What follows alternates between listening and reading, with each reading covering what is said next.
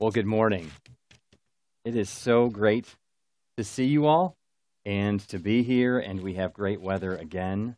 I'm so grateful, and I know some of you are familiar with that song. Some of you may not be. It's relatively new, so I encourage you to look that up. Maybe we'll send out a link to that sometime soon. What an encouragement in times like today, just as Dave said.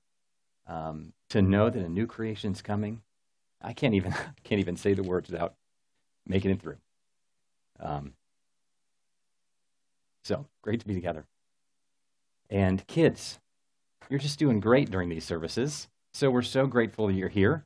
If you end up drawing a picture of what you hear from God's word in the sermon, I would love to see it. I know some of you have maybe brought crayons and a paper or something to draw with.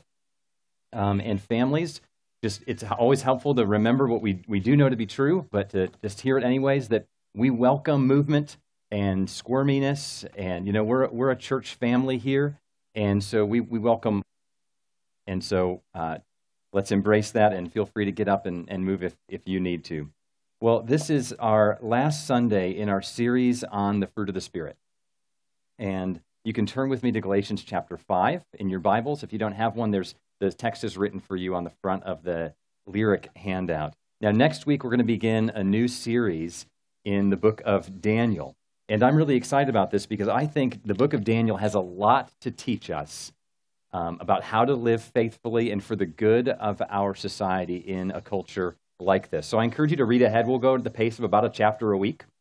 So you can read ahead, read for chapter 1 for next Sunday. It's a great book to read as families together as well, if you have families in the home with you. But this morning, we're in our last message on the fruit of the Spirit. The fruit of the Spirit, as we've seen, are these 9 characteristics of Jesus that the Holy Spirit produces in us. Now, I know that many of you have memorized this, so I'm just curious if you all just want to say it out loud together, the fruit of the Spirit, if you have it memorized. So I'll just start us off and almost like hear each other. So the fruit of the Spirit is love.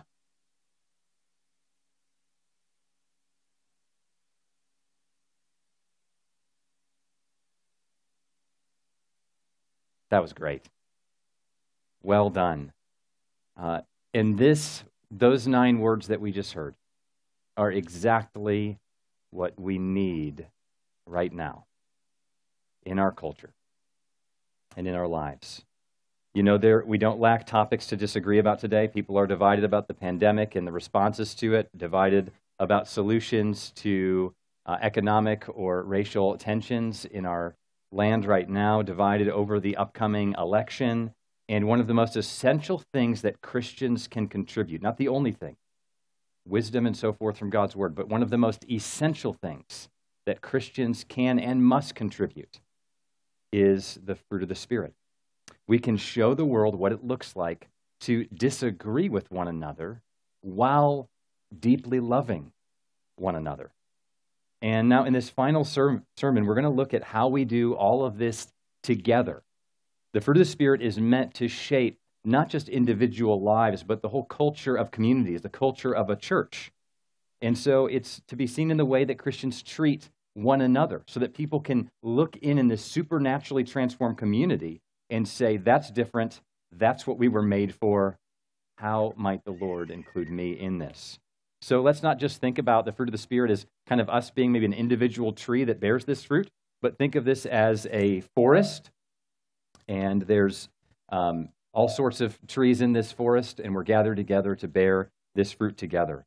And, if you're looking for a church, or if the Lord has you move at some point and you're looking for a local church, there are 2 essential things that need to be there. One is the truth of the gospel, and the second is the fruit of the Spirit. There's more, but it's not that complicated. Is the truth of the gospel present? And is it not just present, but is there also the fruit of the Spirit present? God's supernatural presence. Both of those must be there. We don't want to just be a gathering of people that assent to truth, but we want God's presence among us, transforming us to become not just a community that believes true things, but is morally beautiful, reflecting the character of Christ. So how do we cultivate this together? Well, that's what we see in Galatians 5, verses 25 to 6, 2, and actually beyond that. And the main idea we'll see is, excuse me, in verse 25. So let's read this together, and then we'll consider this further. This is right after the fruit of the Spirit's introduced, by the way. So after we've spent time in chapter 5 and seen the fruit of the Spirit, here's where he goes next. If we live by the Spirit, let us also keep in step with the Spirit. Let us not become conceited, provoking one another, envying one another. Brothers and sisters, if anyone is caught in any transgression, you who are spiritual should restore him in a spirit of gentleness. Keep watch on yourself, lest you too be tempted. Bear one another's burdens, and so fulfill the law of Christ. For if anyone thinks he's something when he's nothing, he deceives himself. Well, this main idea is in verse 25. The way in which we produce the fruit of the Spirit is by keeping in step with the Spirit. And then we see three ways that we actually do that. We do it by resisting pride, by restoring those in sin, and by helping those in suffering. So let's consider this together. The main idea is this. We produce the fruit of the Spirit by keeping in step with the Spirit. Verse 25. If we live by the Spirit, let us also keep in step with the Spirit. Now you can see how obvious the Holy Spirit is right here. Right? The characteristics we've been looking at in this whole series are called the fruit of the Spirit. It's clear that these are not the fruit of mere moral effort. It's the fruit of the Spirit's work. And there are two clear steps here. If we live by the Spirit, let us also keep in step with the Spirit. So the first step, if we live by the Spirit, this is receiving spiritual life from God the Spirit. You can translate this, if we are alive by the Spirit, spiritually alive. This is about receiving new spiritual life. An important and neglected truth about salvation is what theologians call regeneration. This refers to the moment when God makes a person spiritually alive. We're all born physically alive into this world, but we need to be brought to spiritual life. And so when God saves someone, He not only brings them to faith, He gives them this spiritual life so that we can trust. Jesus refers to this as being born again. So it's like a second birth, but a spiritual new birth. So if you are a Christian, if you're trusting in Jesus, this has happened to you. The Spirit has given you new life. You are alive by the Spirit. And if you're here and this hasn't yet happened to you, it can. You don't need to try to clean yourself up to make yourself acceptable to God. No amount of failure, even the worst moral failures, no amount of that can disqualify you from receiving this. No amount of goodness that you've accumulated and efforts you've put in morally can qualify you for this. The Lord does it, and He'll do it for anyone. So what we do is we hear the message of grace that God made us, every one of us, and we have all turned away from Him. We have all put ourselves at the center of our lives, and we have committed numerous sins, both intentionally and sometimes even just the result of other aspects of sin in our life just create these patterns of behavior that we get locked and enslaved in sin, and we reject God. But God in His grace has sent Jesus to live the perfect life that everyone's failed to live, to die on the cross for our sins, bearing the weight of judgment we deserve. And then Jesus rose again from the grave, and He pours out His Spirit so that we can trust Him and receive free forgiveness and receive this new life from Him. So we just trust. And if you are trusting in Jesus, you hear this message, you say, God, please forgive me, please renew me, I'm yours. You have been born again. And if you sense through this morning this just happened to you, please tell a Christian friend if you have one. Let me know. I would love to talk to you about this. So that's the first step in this text. If we live by the Spirit, if we're alive by the Spirit. Now, there's a second step, and this is the purpose of that. Look again at verse 25. If we live by the Spirit, let us also keep in step with the Spirit. So step one is being made alive by the Spirit. Step two is keeping in step with the Spirit's transforming power. So in theology, we would call this regeneration and then sanctification. The Spirit regenerates us, gives us new life, and then the Spirit transforms us to become like Jesus progressively. So keep in step with the Spirit. What does this mean? Well, some have misunderstood what this looks like. They've said this means, hearing messages from the Spirit about tasks to do during the day, where to go for lunch, who to talk to, what job to get, and so forth. But this isn't about listening to the Spirit give us, amoral direction. This is about the Spirit giving us new desires that we respond to. It's about the Spirit convicting us of impatience in a hard conversation. It's about the Spirit moving us to be faithful when we don't want to keep a commitment. It's about the Spirit urging us to be gentle in what we post online, right? The fruit of the Spirit. So the Spirit is less interested in where we go to lunch tomorrow than he is in how we treat the person who messes up our order. And this is how we produce the fruit of the Spirit. We keep in step with the Spirit. Moment by moment, the Spirit is present to transform our character, and we are to express the fruit of the Spirit by his power. So that's the main idea here. We produce the fruit of the Spirit by keeping in step with the Spirit and marching in line with him. So how do we do that? We see three ways we do this.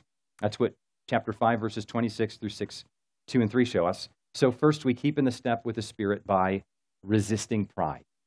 Verse 26.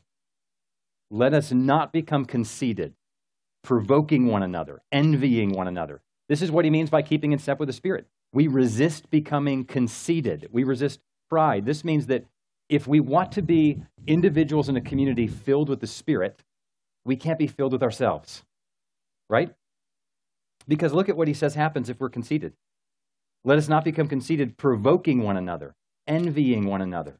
Those are expressions of pride in a community. Pride makes us overly competitive in unhealthy ways. It makes us compare ourselves to everyone else. So provoking happens when we look down on somebody for maybe not being as good as we are at something, and we shame them, or we try to just slip in that little comment to let them know that we've been better or we did that before them. We provoke them to anger in doing that. Envy is similar, but somewhat the opposite in some ways. Envy happens when we look down on someone's success. So in a sense, we're looking up to them because they've succeeded where we wish we were, but there's a heart posture that still looks down on them because we despise them for their success. We feel like they don't deserve it. We do. We envy them for their position. And isn't this just such a natural struggle for us in light of our sinful hearts? I mean, I do this. Someone gets a position on the team that you want, or a role that you were hoping for in the workplace, and your first thought isn't, I'm so grateful for them. I'm happy for them. This must be a great experience for them. But maybe the first thought is something like, really them? Or what about me? Right? Self-pity is a fruit of pride. So what is the opposite of all this? Well, it's humility. This is an essential ingredient to producing the fruit of the Spirit. There's a book I commended at the beginning of this series by Jerry Bridges. I have it here, called The Fruitful Life, where he talks about the fruit of the Spirit. And if you want to continue thinking about this and seeing this cultivated in your life beyond this series, I'd encourage you to grab this book, The Fruitful Life by Jerry Bridges. Type in Jerry Bridges on Amazon, and if you can't find this book, order anything he's written. It'll be great. And it's really interesting. He didn't just include all the fruit of the Spirit, chapter on each. He included also a chapter on humility, because it's so essential to cultivating the fruit of the Spirit. So instead of looking down on people or provoking them, we honor them. Instead of envying their success, we rejoice in it. The English poet George Herbert said that one of the greatest signs of holiness, right, which is really bearing the fruit of the Spirit, becoming like Jesus, one of the greatest signs of holiness is, in his words, procuring and rejoicing in the success of other people. Right? So you work to make people successful, and then you rejoice in it. That's healthy leadership. That's just humility and holiness. Pride doesn't want to see other people succeed or outpace us. And when people do, we turn to self-pity. But true holiness helps others succeed and rejoices when they do. And C.S. Lewis helps us remember what humility really is, right? So humility is not thinking less of yourself. It's thinking of yourself less, because you're thinking of the Lord Jesus and other people more. So if you find a community where the fruit of the Spirit is at work, you'll find a community where people don't make a big deal of themselves. Instead, they make a big deal about Jesus, and they honor one another. So that's the first step in walking by the Spirit, in step with the Spirit. We resist pride. Now, second, we keep in step with the Spirit by restoring those who sin. Verse 1, you can read it with me. Brothers and sisters, if anyone is caught in any transgression, you who are spiritual should restore him in a spirit of gentleness. So Paul's addressing all Christians here. He's saying that there are going to be times when you're around other believers and someone's caught in a sin. There will be times when people fail to bear the fruit of the Spirit. There will be times when Christians may even do spectacularly grievous things. And Paul says, don't be surprised. Here's a helpful practical pathway for how to respond. He answers 3 questions we may have about how to help. Who should do that? Who should help?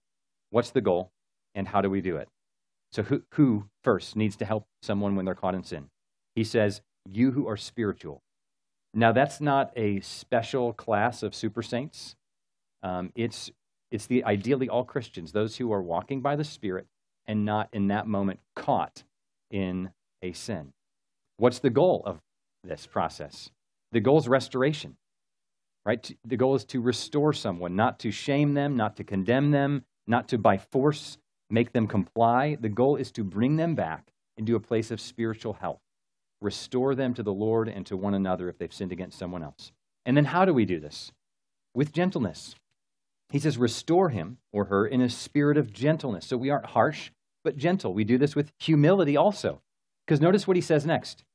Keep watch on yourself, right? As you restore someone, keep watch on yourself, lest you too be tempted. What does that assume?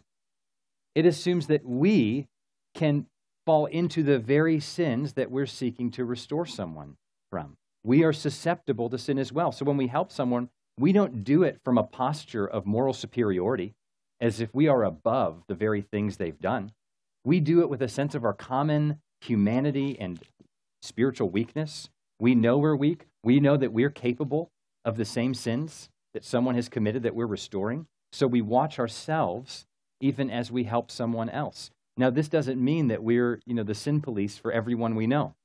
But it does mean that with humility and gentleness, we restore brothers and sisters we're close with who are caught in sin. This is an act of love.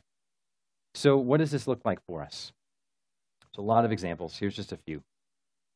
First, in your school or in the workplace, many of you understand that there are unique temptations to you in your school or in your particular workplace. And this is why it's so important to have conversations with other believers who understand those temptations. So find a friend, a Christian friend, in your school, in your class, or with the same vocation as you, and have conversations about those unique challenges. Talk together about how to integrate faith in your life in your classroom, or faith and work. Talk together about the temptations you have to dishonor the Lord Jesus. And develop a relationship so that when one of you might get caught in a sin, there's trust and relational history to be able to restore one another with gentleness. A second category would be parenting. This calls parents to correct their children with humility and gentleness. Parents correct children with a deep awareness. This is how it should be, right? With a deep awareness that we are sinners just like our children. We have to keep a watch on ourselves lest we commit the very sins that we're seeking to correct. This has happened to me tons of times. One of my sons may be impatient or angry, and what's my response? A worse display of impatience and anger. I'm seeking to correct my son about one sin, and by the end of it, I owe the bigger apology because I've handled it. I've actually offended the Lord more than my son has, whom I am actually seeking to correct. And so this should humble us. We should correct our children with a posture of gentleness and respect. Parents are not qualified to correct their children if they are in anger. Right? If you are in sinful anger toward your child, you are in that moment disqualified from correcting your child. You need to repent first before you seek to correct your child. All correction should be done in a way that respects the dignity of the child. Another category is marriages. God intends your marriage, if you're married, to be a garden that bears the fruit of the Spirit. And it also means that each spouse has a role in humbly, gently cultivating the fruit of the Spirit in the other, being the means of the Spirit to address sin in each other's lives. So there should be all kinds of patience and a covering of a multitude of sins, right? We don't address every single thing that we see, but if there is a harmful pattern, a husband or wife can humbly, gently, carefully bring it up. You can say something like, honey, I may be wrong, and I struggle in the same way sometimes, but I think what you said might have been harmful. Can we talk about this? One of the most helpful resources for this that Christina and I have talked about at different times over the years has been a book called When Sinners Say I Do by Dave Harvey. And he gives a list of several helpful questions to ask before correcting a spouse. So I'm going to just read these questions. There's about 6 of them. You don't need to write them down. I can make them available for you if you want me to. But the idea here isn't for you necessarily to write them all down, but to just get a sense of this. Like, listen to these questions, and this should shape your kind of posture toward a spouse or really anyone, a friend, when you correct sin. So here's 6 questions to ask before you do it. Have I prayed for God's wisdom and acknowledged my need for his help in serving my spouse? Are my observations based upon patterns of behavior or merely a single incident? Am I content to address one area of concern, even if I'm aware of several? Am I committed to not overwhelming my spouse with a great volume of information and a litany of examples? Am I prepared to humbly offer an observation rather than an assumption or a conclusion? And finally, is my goal to promote God's truth or my preference? Those are the kinds of questions that will make this kind of conversation be a blessing rather than a further struggle that would provoke to further sin. And one more area where we can think about applying this is just as Christians, when thinking about and addressing culturally controversial issues, right? Sometimes in some cultures, the Bible's moral vision will be popular in some ways and not in others, right? Culture to culture, there's going to be some things that a general society says we like that, we don't like that. And we're in a certain cultural context where certain aspects of Christian virtue are affirmed and praised, and others are rejected and even viewed as immoral. So when this happens, we don't want to be known only for truth, but also love, right? Both of them. And so when Christians speak, when we speak about the sanctity of human life, right, in the womb, or with those who are having physical difficulties in life, or who are significantly aging, and we think about the challenges of that in our culture when we address the topic of same-sex relationships, knowing that God's vision for humanity is a good design of one man and one woman being united in marriage. When we address these things, we also have to have a posture of humility and love. When we talk about this, we're not just talking about a position to prove, but we're talking about people to be loved. And so this calls us to be the kind of community that responds to challenges in our culture with both truth and love at the same time. And without both, if we don't have both, we'll either speak the truth and we won't be heard, or we'll have love, but we'll have nothing that we're prepared to say. So we have to have both. So the goal is not to be proven right. It's to restore people to God and to flourishing, and to do it with gentleness here.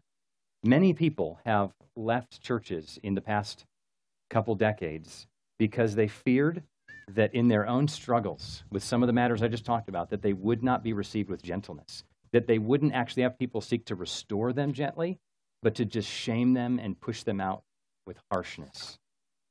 And so we want to be a people that make it obvious that we seek to restore in gentleness. Finally, we keep in step with the Spirit by helping those in suffering. So Paul moves from caring for those in sin to caring for those in suffering. 6:2.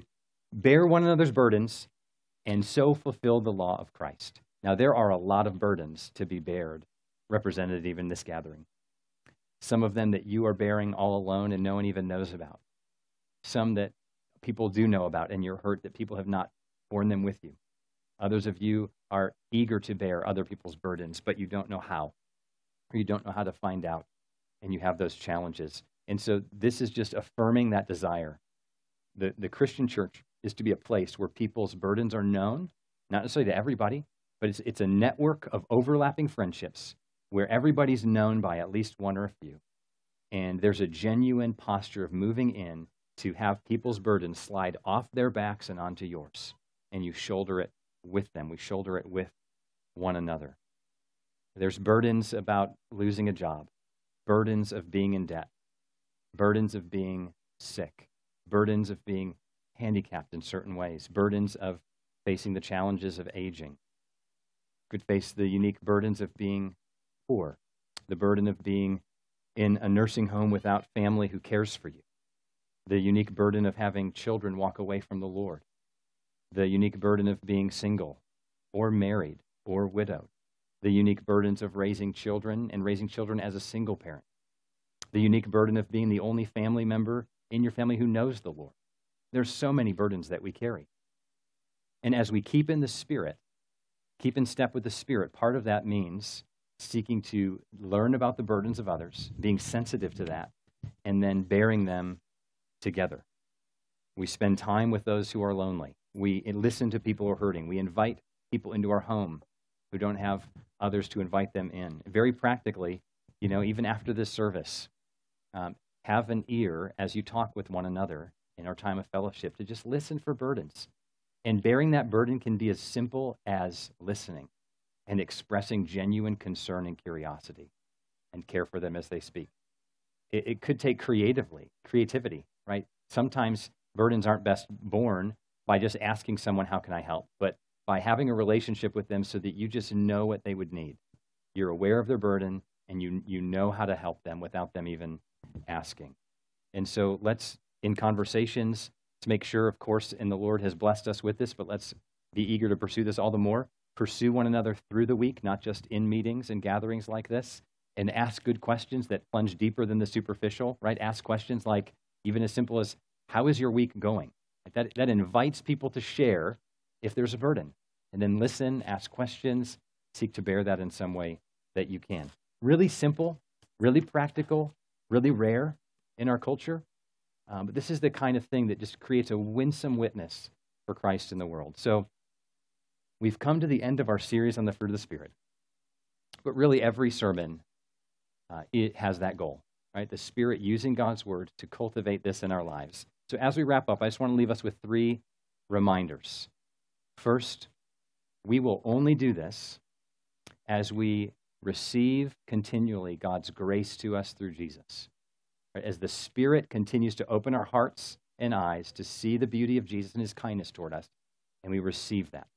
In other words, we will bear the fruit of the Spirit as we set our eyes on Jesus and how he actually perfectly displays this.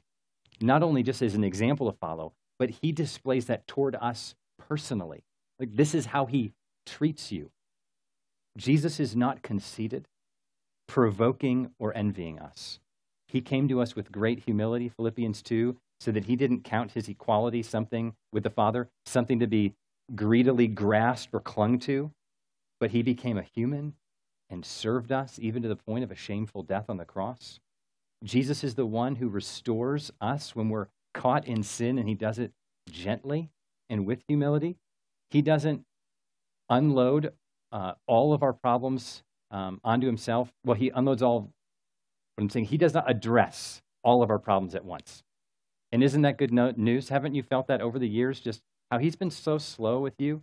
I mean, if you've been walking with Christ for a number of years, imagine if all the things he's kicked up in your life, he just unloaded on you to address immediately right away. He's patient and gentle with us. And so that gives us the ability to be patient and gentle with others because we receive that from the Lord Jesus, and he's gentle with us. Jesus is the one who carries our burdens. He carries them in our suffering. He invited those who were weary to come to him. He said, "Come to me, all who labor and are heavy laden, and I'll give you rest." He took our sins upon himself on the cross and was weighed down with the weight of judgment, the burden that every one of us as sinners should bear for all of eternity. But he graciously took it upon himself so that as we trust him, we don't have to bear that weight ever. We can now live by faith, receiving his forgiveness, and then we can keep in step with the Spirit. So let's not be discouraged, even in our failures to bear the fruit of the Spirit as quickly as we'd like. He's patient and gentle with us. He's willing to forgive us of every failure and empower us by his Spirit. So that's the first reminder, 2 brief ones. Second, there is hope for you if you are discouraged at your slow growth. Here's what John Newton, pastor from the 1700s, said.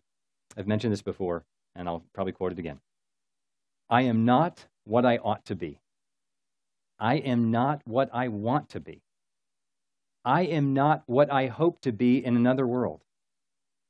But still, I am not what I once used to be. And by the grace of God, I am what I am. You see that hopeful realism? Right? We are not who we long to be. We're not who the Lord Jesus will transform us to be by the Spirit in the new creation. But if you've been walking in Christ, you're not who you used to be.